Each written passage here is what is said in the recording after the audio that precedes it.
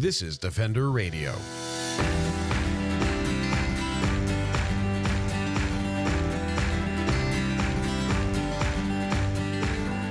I'm Michael Howie, and this is Defender Radio, the podcast for wildlife advocates and animal lovers, brought to you by the Fur Bearers. Wolves are iconic, majestic, and absolutely essential apex predators. But what do Canadians across the country think about wolves? That was the primary question driving a survey developed by Doctors Valerie Laurent Fraser-Céline and Stephanie Rutherford in conjunction with the Fur Bearers earlier this year. The final report, titled The Social Landscape of Wolves in Canada, a National Survey, revealed fascinating results, some of which were quite unexpected by us. To dive into the survey results, what we can learn from them, and how this information can impact advocacy, conservation, and protection for wolves in Canada, Doctors Valerie Laurent Fraser-Céline and Stephanie Rutherford join Defender Radio. As the man said, let's begin at the beginning and talk about the survey of Canadians about wolves and perception of wolves. It was a very exciting survey to be a part of, I got to say, from the beginning through to seeing the results and the write-ups that were done. But to start, let's talk a bit about what the goal of doing this survey was, or the goals, I should say. And I'm not sure who wants to begin. I can't even point because you're on different locations on my screen. Valerie, why don't we start with you? How would you describe the aim of the survey? What were we looking to learn? Well, as our conversations were happening with the Fur Bearers, we realized that there wasn't a national survey of perceptions of wolves in Canada. There are some, studies in regional areas and pockets of Canada, but we really don't know overall what Canadians think about wolves or how they feel about wolves, especially now in 2023, where, we are talking more about climate change and wildlife protection. And, wolves have always been a contentious species. They've always been very divisive in terms of different groups of people and how they feel about wolves. So we really wanted to understand how Canadians perceive wolves and also what they know about wolves as well. We have no idea what Canadians actually know about wolves and wolf behavior and whether or not they engage in any sort of livestock depredation, caribou hunting, all that stuff. So it was really important for us, I think, to capture kind of that social landscape, as we've been calling it, of what Canadians think about wolves.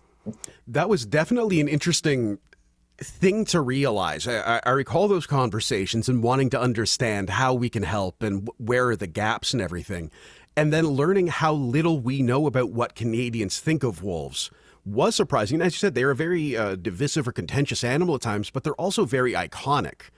And I mean, how many sweaters do you see in a week, depending on where you live, with a wolf on the back of it, or denim with a wolf on the back of it, again, depending on where you live, and the quality of said wolf on the back of said item of clothing. But nonetheless, it was surprising, I think, some of the results of the survey that ultimately came out. And I think there were sort of three main areas then, as per our infographics, that we ended up kind of looking at. Stephanie, do you want to speak a little bit to sort of what those distinct categories were? Well, I hope I have the same categories as you do. I do too. And I'm like, well, I mean, so in terms of, this question, there were a few of these key takeaways, right? So you correct me if I'm not talking about the same thing. There was, what are the overall feelings about wolves? Like, do people consider them to be iconic? Do people consider them to be an important member of our Canadian ecosystems? And the numbers around that I found surprisingly high. And this is because of the knowledge gap that Valerie was talking about, right? There's all this research in the United States and in Europe that has measured attitudes toward wolves, and then we have this big blank slate in Canada. And so I was kind of predicting, and Valerie was also, that the data that we got back would be similar to the American or the European case. And it wasn't. like just seemed way higher than we could have predicted, right? And so I think that was a huge surprise. In terms of Valley, do you want to talk about the next infographic? The livestock depredation. Yeah, that was interesting as well. The livestock depredation. So, we were, I think, anticipating that, most people would think that wolves were a threat to livestock. Although, we really don't know at the end of the day how many livestock are being predated on by wolves.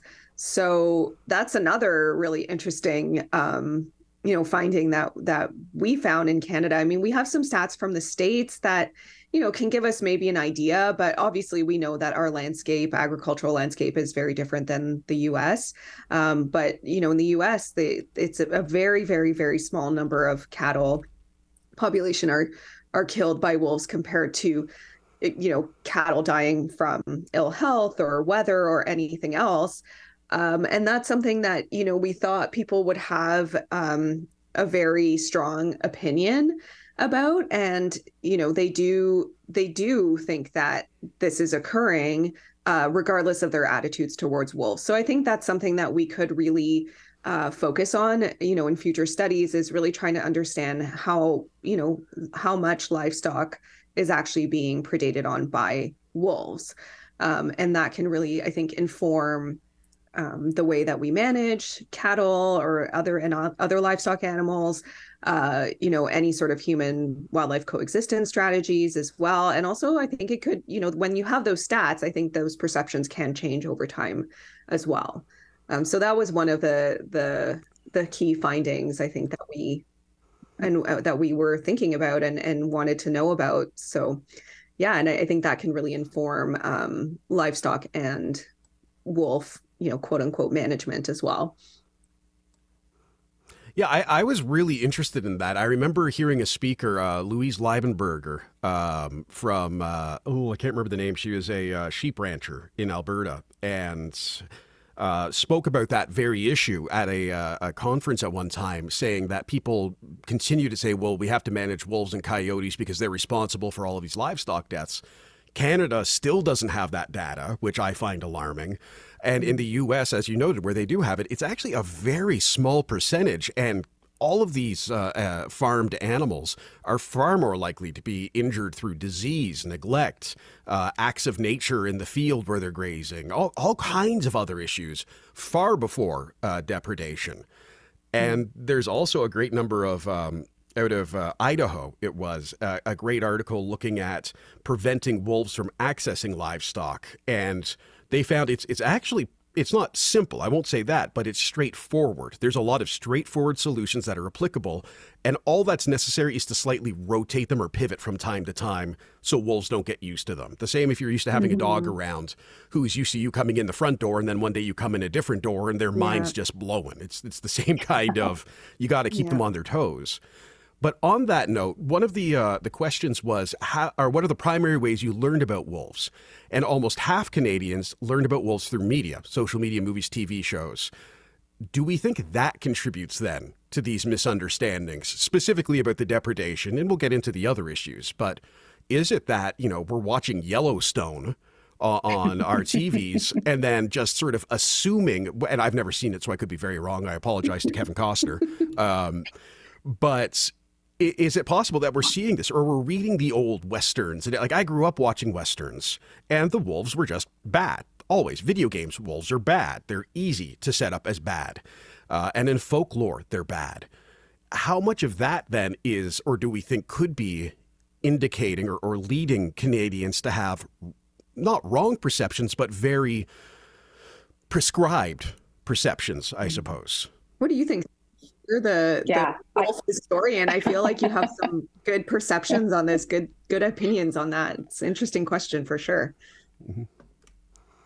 Yeah, it is an interesting question. I mean, there is certainly a long history across a range of different media that depicts wolves as like bloodthirsty, but also cowardly. I mean, it's this weird kind of way in which this keystone predator gets talked about.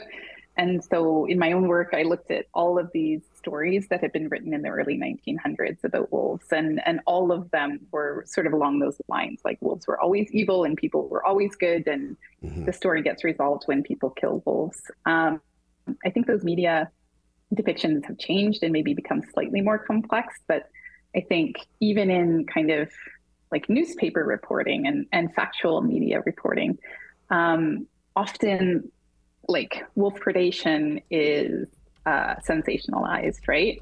And so there can be a kind of takeaway from that effort at sensationalization to imagine that wolves are always necessarily predators, right? Or they're always necessarily going to eat your cows if they're left out on the range, or whatever sort of issue you want to talk about. And so people become very fearful, I think, about what might happen if they were to encounter a wolf, when in fact, you know, the chances of encountering a wolf are so slim. Like I spent 10 years doing research about wolves and never once encountered a wolf in the wild, right? So yeah, I think that their media can be very helpful. It can open people's eyes, you know, to stories that they haven't seen before. And it can help people to connect to all sorts of fur bearers, not just wolves. But there's also a flip side to that. The way in which the narrative is often either sensational or polarizing, I think can lead people to think less complex thoughts about the animals we share space with. That's a really interesting way of putting it, less complex thoughts, because it's very hard to tell someone they're wrong. Or it's, you know, you want to say, hey, you're dumb, you don't know what you're talking about in the social media age. But I like the way you put it as they're having less complex thoughts about wolves, because it's not that they are intentionally doing something, but it is allowing the knowledge to get stopped or capped at a certain point and going, okay, that's what they are, put it in its category off to the side. And I think that's true of so many things in our world right now, where we almost sort of choose to go, well, that's all I need to know, the end. And as you're saying, I think too, Wolf Walkers, which I hope you've seen, the animated. Yeah, I interviewed the creator of it, and it is a remarkably beautiful story that tells the story of wolves in that complex way, that shows them as these really deep personalities with different needs and wants and social structures. And how important it is then to have that, because again, I look at dogs playing and think, I mean, that's how I got into this work, was reading about coyotes and using what I knew about dog behavior at the time and thinking, that doesn't make sense, what they're saying. And then starting to ask the questions that led me to here. But yeah, it's a really interesting, that's going to keep me up tonight. Way to go. I think that social media just doesn't also allow specifically for, you know, complex nuances as well, especially if you're thinking about, you know, this push toward, you know, the reels and, you know, you have to get a hook within 5 seconds or people's, you know, minds wander. And so it is very much, I think, portrayed as it can be a very much a black and white, very high level understanding of behavior. And then it, you know, it's often up to the person if they want to learn more to dig into it a little bit more. But, you know, the social media can be great. I've learned, you know, all about vegetable gardening through Instagram, but, you know, I am not learning, you know, potentially not learning, you know, very complex nuances in, you know, human wolf relationships through social media. So I think that can also contribute to, you know, people's kind of high level understanding or reinforcing certain beliefs that they may already hold as well. So yeah, that's very interesting too, because we look at one of the stats that we got was 83% of Canadians believe wolves are important members of Canadian ecosystems and should be protected. So there is an overall knowledge or acceptance of the information that as a keystone species, specifically as an apex predator, their role on the landscape is vital. And if you read anything about ecosystems and interacting organisms, without that top level, it all starts to fall apart. And we see that. We're seeing that happen in cities all over the place. We're seeing it happen where we have extirpated wolves and other apex predators. So I guess in one hand, I read a vast majority, like a significant number of people agreeing on something, 83%. When you spend enough time with surveys, 83% is pretty wow. And at the same time, we then look at policy, reaction, and all of that. We see people in national parks, leaving garbage out. Wolves come in. Wolves then are, Parks Canada, from what I can tell, do their best to try and prevent this, but then end up in the position where they feel they have to kill an animal because it has learned to approach people or it has become too comfortable near human settlement. We have resource extraction that is driving all kinds of habitat fragmentation and ecosystem collapse. And the best example is the caribou and wolf cull. And on that note, 68% of Canadians believe that killing wolves is wrong, even if it's done to save another species. So reading those stats, it would appear that, well, Canadians agree wolves are good. We need them. We should protect them. And even if they're harming another species, we probably shouldn't interfere. But then when we look at our actual policies, we look at our actual legislation and actions, it's much different, in my opinion. Is that something that is perhaps new? I mean, the policies we're looking at are based on a 100-year-old system of wildlife management. And we're now talking to people who have access to literally all of the information in the world. Is this a bit of an evolution of human perception that could lead to policy change?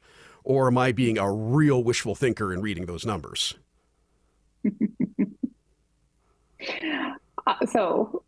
I like your wishful thinking. I think it's good to be, aspirational when we can. I look at those figures and see something called an attitude behavior gap, right? So there's lots, and you see this around climate change stuff too, right? Like lots of people believe climate change is real, but when it comes to actually doing something that might change the way that we live, that's when that conversation falls apart. So I would say in a sort of, the thing that I was excited about was to see those numbers. And I think that means that there is a different time for wolves in Canada. I think fundamentally a different time. If people are largely have positive attitudes towards them, they think they're important ecosystem members, like these are important things. But then the question becomes, how do you translate that to policy when, and I know Vali, we talked about this a little bit when we were analyzing the survey results. It was kind of like, this is a mismatch. So I'm sure you have things to say about this. But moving people from having these attitudes to actual shifts in policy, I think is a much harder thing to achieve. And in some cases, it's an expensive thing to achieve, right? So if we are gonna protect wolves and they require lots of landscape to be protected, right, so that they can thrive, then we have to make different kinds of decisions around, natural resource extraction, right? And those are not politically palatable policies most of the time. Particularly in Canada. Exactly.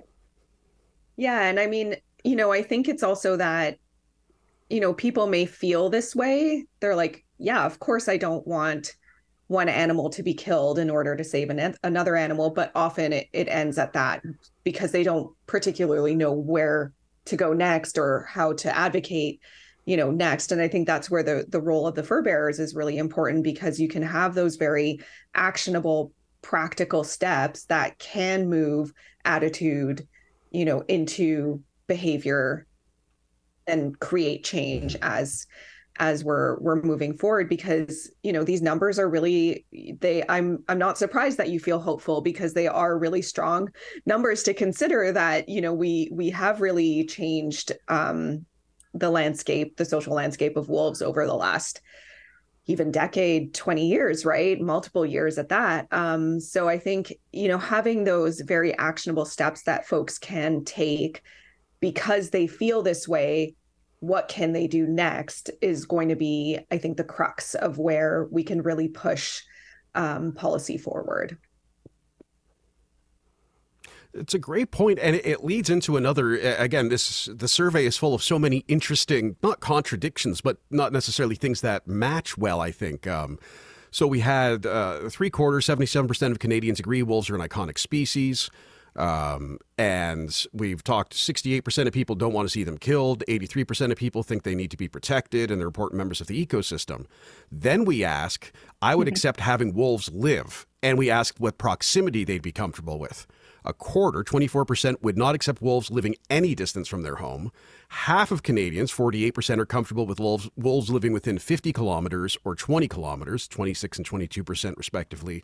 And fewer than 1 in 5 Canadians, 16%, would accept having wolves living within 5 kilometers of their home. So despite this knowledge and despite this want to see them protected, there is still, my analysis, and this, I mean, there's a big guess here, but there's still a lot of fear as well, a lot of discomfort as well surrounding the presence of wolves. And at the same time on that, most Canadians have never actually experienced a wolf. So have you ever seen or heard a wolf in the wild? 1 in 5 Canadians have never seen or heard a wolf. 33% have seen or heard a wolf in a zoo or sanctuary. And more than a quarter have seen or heard a wolf in a wilderness area. And then 21% have seen or heard a wolf in a provincial or national park, and 12% near their home. 19% are not sure if what they heard was a wolf, coyote, or a dog, which would be me pretty much every time. Because I have heard all of those animals make such remarkable sounds over the years that I wouldn't trust my guess. Nonetheless, it's another disparity between we want to see them protected. I have not actually experienced them, but I would not be okay with them living near me. How do we get to that really interesting collection of statements? Do you want to go first, Kelly?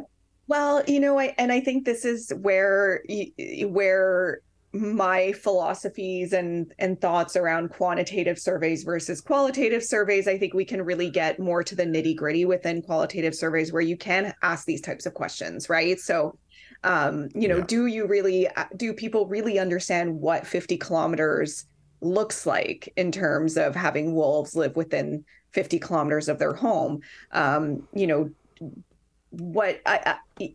It's definitely an interesting question to ask. And I think it gives us a lot of food for thought in terms of, what the next steps are in trying to kind of tease apart these survey questions where we have seen some contradictions.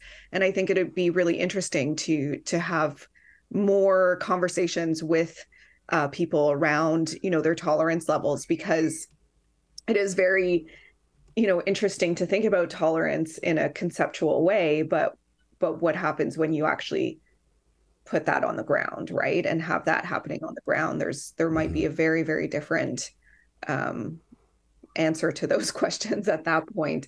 But yeah, I think it does really give us a lot of interesting data for kind of a follow-up questions and follow-ups, research that we could be doing on Canadian perceptions of wolves and moving toward what does tolerance actually mean. Yeah. I love that answer. And I would just add to that I think, to me, it really speaks to the distinction between the idea of a wolf and actual wolves. And I think people like the idea of a wolf, right? Like, Michael, you opened our conversation by talking about people who, have the wolf shirt and lots of people have wolf tattoos. Yep. And like, people feel a real affinity for this animal for a whole variety of reasons, right? There's a lot of kind of cultural attachments to wolves as mavericks or, whatever it is, right? People have invested wolves with all sorts of meanings, none of which have to do with actual wolves, right? So the actuality of having a wolf live, 25 kilometers from your home is a different kind of question. It's like, what are you willing to tolerate? How much space are you willing to share? And so I think that brings the idea of the wolf down, like Valley was saying, down to the ground, right? And that asks, so what are you willing to risk, right? Because sharing landscape with predators is inevitably about loss, right? There will be we have to figure out how to mitigate loss, and we have to be willing to accept a certain degree of loss. And that's where I think things get hard for people, right? So they might love wolves in a sort of theoretical way, but in a very practical sharing of space way, I think that's where lots of work needs to be done. Yeah, and I think that also leads into another interesting one. This survey, everyone, you can read it at thefurbears.com. Links are in the show notes. It's a very interesting survey. We've got great infographics and everything. And Research Co. Mario Canseco did a great job with us. One of the other questions was, in which of the following circumstances would encourage you to advocate for the protection of wolves in Canada? And 42% said decreasing wolf populations, 41% learning more about the ecosystem benefits that wolves provide, and also 41% learning that a wolf has been killed illegally, and 33% seeing a news report about wolf habitats being threatened. Whereas hearing about a wolf suffering in the wild was 30%, learning that there is a wolf hunt in their area, 25%, and knowing that their provincial governments kills wolves to protect other species, 21%, seeing or hearing a wolf near their property, 17%, and learning that a wolf has been killed legally, 15%. So it again speaks, I think, to that, what do you feel, and at what point are you actually going to do something or take action? And it does then lead to, I mean, this is a personal thing for me, but seeing the decreasing wolf populations as the number one driver, to me, speaks a bit to a misunderstanding of population dynamics and cause and effect and everything within an ecosystem. But I'm curious for how the two of you then interpret, again, that's another one of those disparaging difference between, I want them to be protected, but what work am I willing to do, and at which point am I willing to do it, is a good step away from that. Yeah. So yeah, it relates also to who do Canadians think should be managing wolves, right? So it's okay if it's the government, and it's okay if it's wildlife conservationists that are killing these wolves, or doing this management, often lethal management. Yet how much of that is impacting decreasing wolf populations, right? So I think all of this is very interconnected. And I think it's really hard for Canadians to understand how interconnected everything is. So yeah, I think it's really, they may not want to be, if there's a wolf hunt, but it's illegal and the government's approved it, then that's fine. But if it's illegal, then, that's not fine. And then there's this nature culture divide. It's okay to have a wolf suffer in the wild if it's natural, right? But what is natural at this point? Mm-hmm. Are humans still separate from, wildlife and the ecosystem and everything? Or are we just so, are we so intertwined now that, what does it even mean if we think about wildlife welfare, right? And if we are impacting their habitats and they're suffering because of that. So I think that these circumstances are very intertwined. And I think that it'd be really interesting to kind of, like I said, have those more extensive conversations with folks to really try to get at that, the way that they're thinking about what they're thinking about when they answer these types of surveys. What do you think, Steph?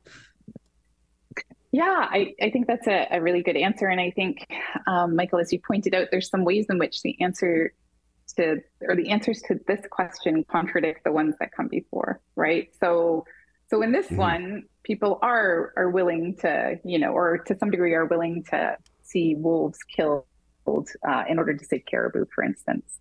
But in a previous question, one that was phrased a little bit differently, there was different responses. And so it's we were trying to sort of figure out what are the things that get people interested in wolves, in acting for wolves.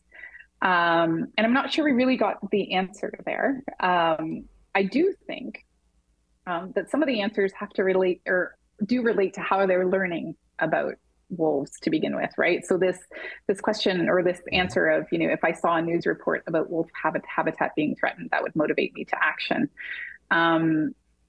Maybe that's a thing that we need to focus on, right? If the majority of folks are getting their information about wolves from social media and news media, then maybe amplifying, the fact that wolves are having their habitats threatened is the way to go. And so I think there's some ways in which the answers to this question might point us to good advocacy strategies to be able to reach people in ways that so that their answers might not be so contradictory the next time around. I do think that there is, and Vali and I have talked about this a little bit too, and it's across the literature in sort of the human dimensions of wildlife conflict and wolf conflict specifically.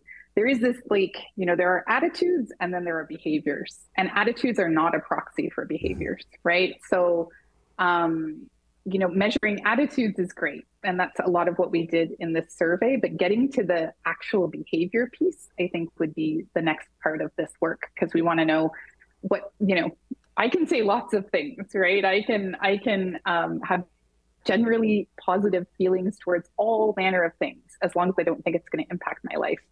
But once it does impact my life, then I might have very different behaviors than the attitudes I'm espousing. And so getting to that question of behavior and behavioral intention, I think, is the next part of this work, and might make those results a little clearer.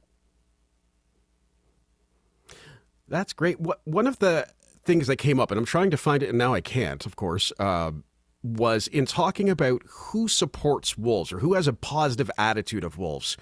Really surprising stat, which of course I can't find on my computer at this exact moment. But effectively, people who live in rural areas, people who work in agriculture and in resources, have a higher or a more positive attitude about wolves than people living in urban areas, which is the complete flip of what we are told is true by media, that urbanites are tree huggers who don't know any better, and country folk know the real world and what has to get done.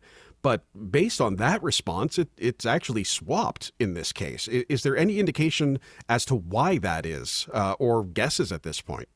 Yeah, we talked about this a lot, because it is a big surprise. And like lots of the studies that come out of the US and Europe as well point to an opposite conclusion, right? The thing that you're saying, like, urban people love wolves because they'll never actually have to interact with them. Or if they do, it will be an intentional engagement, right? Like they will have to go out and actively seek an interaction with a wolf, whereas rural people have to deal with them all the time, and that kind of proximity leads to a decrease in tolerance. And here we're finding something different. And what I wondered, and we talked a little bit about this, is there's a different history in Canada that we need to pay attention to with relation to wolves. Lots of these studies in other places are taking place in the context of reintroduction or a rebounding population in the context of socio-ecological change. And in Canada, wolves have just been here, right? Like we certainly, it was government provincial policy to eliminate them, but that was largely unsuccessful. And we've had stable populations of wolves for quite some time. And so I wondered if there was a kind of degree of familiarity with wolves that breeds tolerance. And I think that needs more work, because that's definitely not something that I was like, what? When this I couldn't believe it. And it was really exciting for me, right? Because I was like, so first of all, it kind of dispels this like common wisdom that we have, I think, in really positive ways.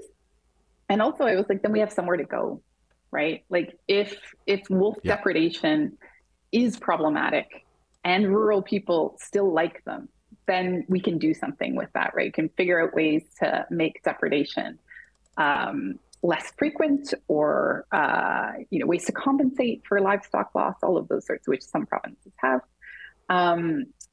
But that's a positive direction, I think. So for me, it was pretty exciting to see. I don't know, Vali, I'm sure you have comments too. Yeah, I think I agree. And, we definitely, kind of toss this around a lot, and we're like, what does this mean? But yeah, I do think that, folks who live in rural and remote communities are probably more likely to encounter wolves or know more about wolves because they do live in a closer proximity than obviously, suburban residents or urban residents who, may have more of a positive like association towards wolves in a very, like we were saying, theoretical way rather than a kind of on the ground way. But or may just not really care about wolves, to that extent as well.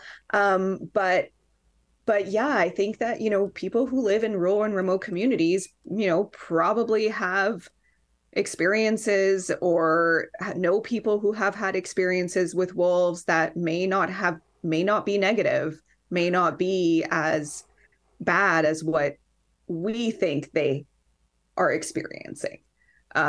So, Yeah. I do think that probably our hypothesis, I guess, it might be right, but it's definitely something to dig further into, because it's a super interesting finding, and it definitely contradicts a lot of what's out there, and a lot of what we initially kind of went into the survey thinking as well. So so it was Yeah. really surprising and interesting for us, for sure.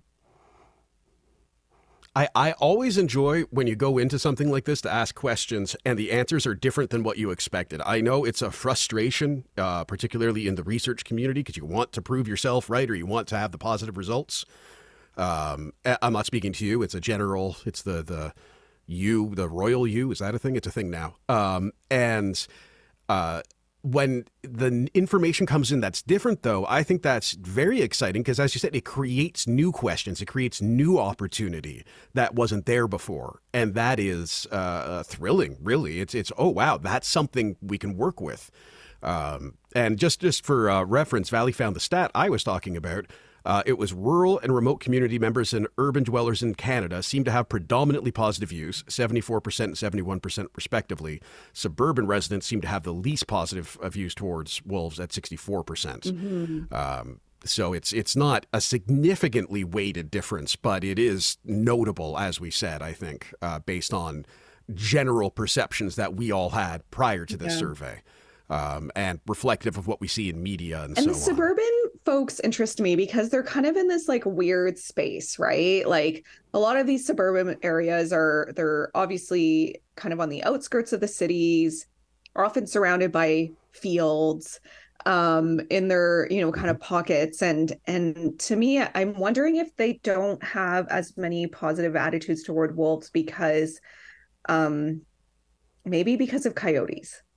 And that might be, they might just be kind of lumping coyotes and wolves in the same space or in the same kind of thought bubble, because we know that coyotes are, attacking children in suburban areas.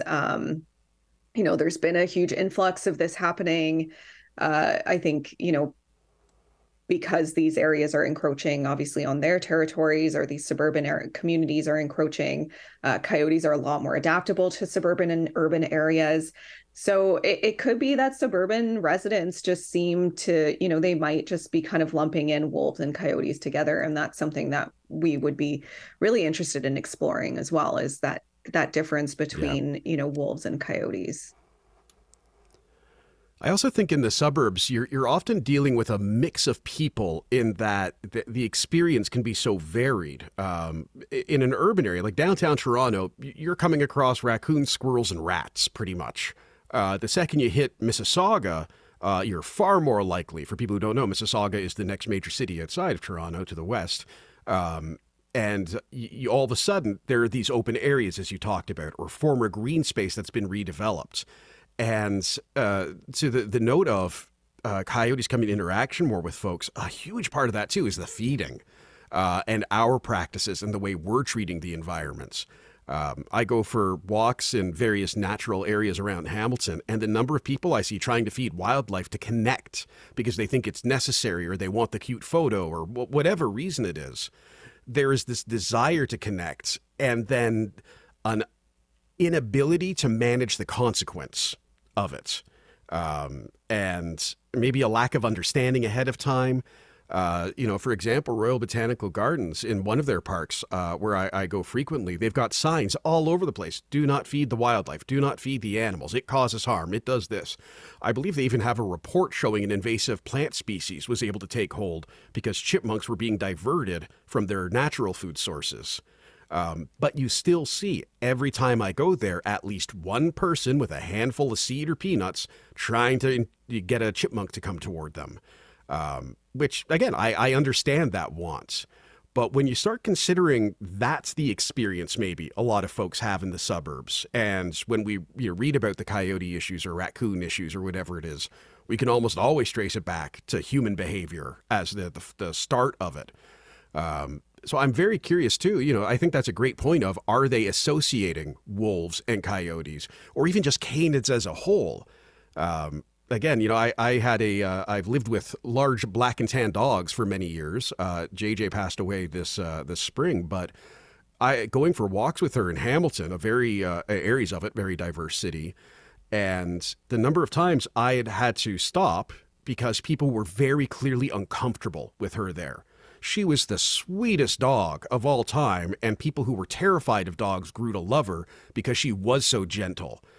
But you come from a place outside of Canada where wild roaming dogs are an actual concern, or within North America, where dogs are used to attack marginalized people. There is a recorded history of this in North America and around the world.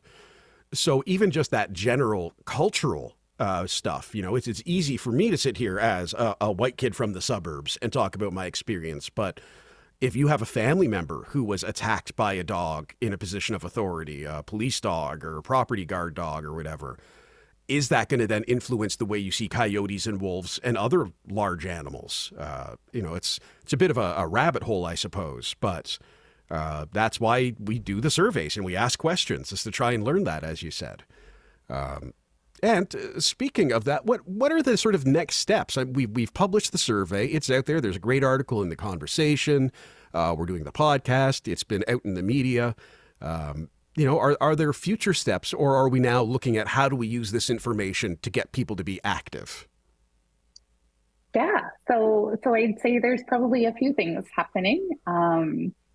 We're in the middle of writing an article for an academic audience, or an audience of academic and practitioners, wildlife management practitioners, that presents them with the results and highlights these, as you indicated, these really surprising findings, the findings that don't fit the norm in terms of the literature that we consulted to develop the survey. So that's one piece.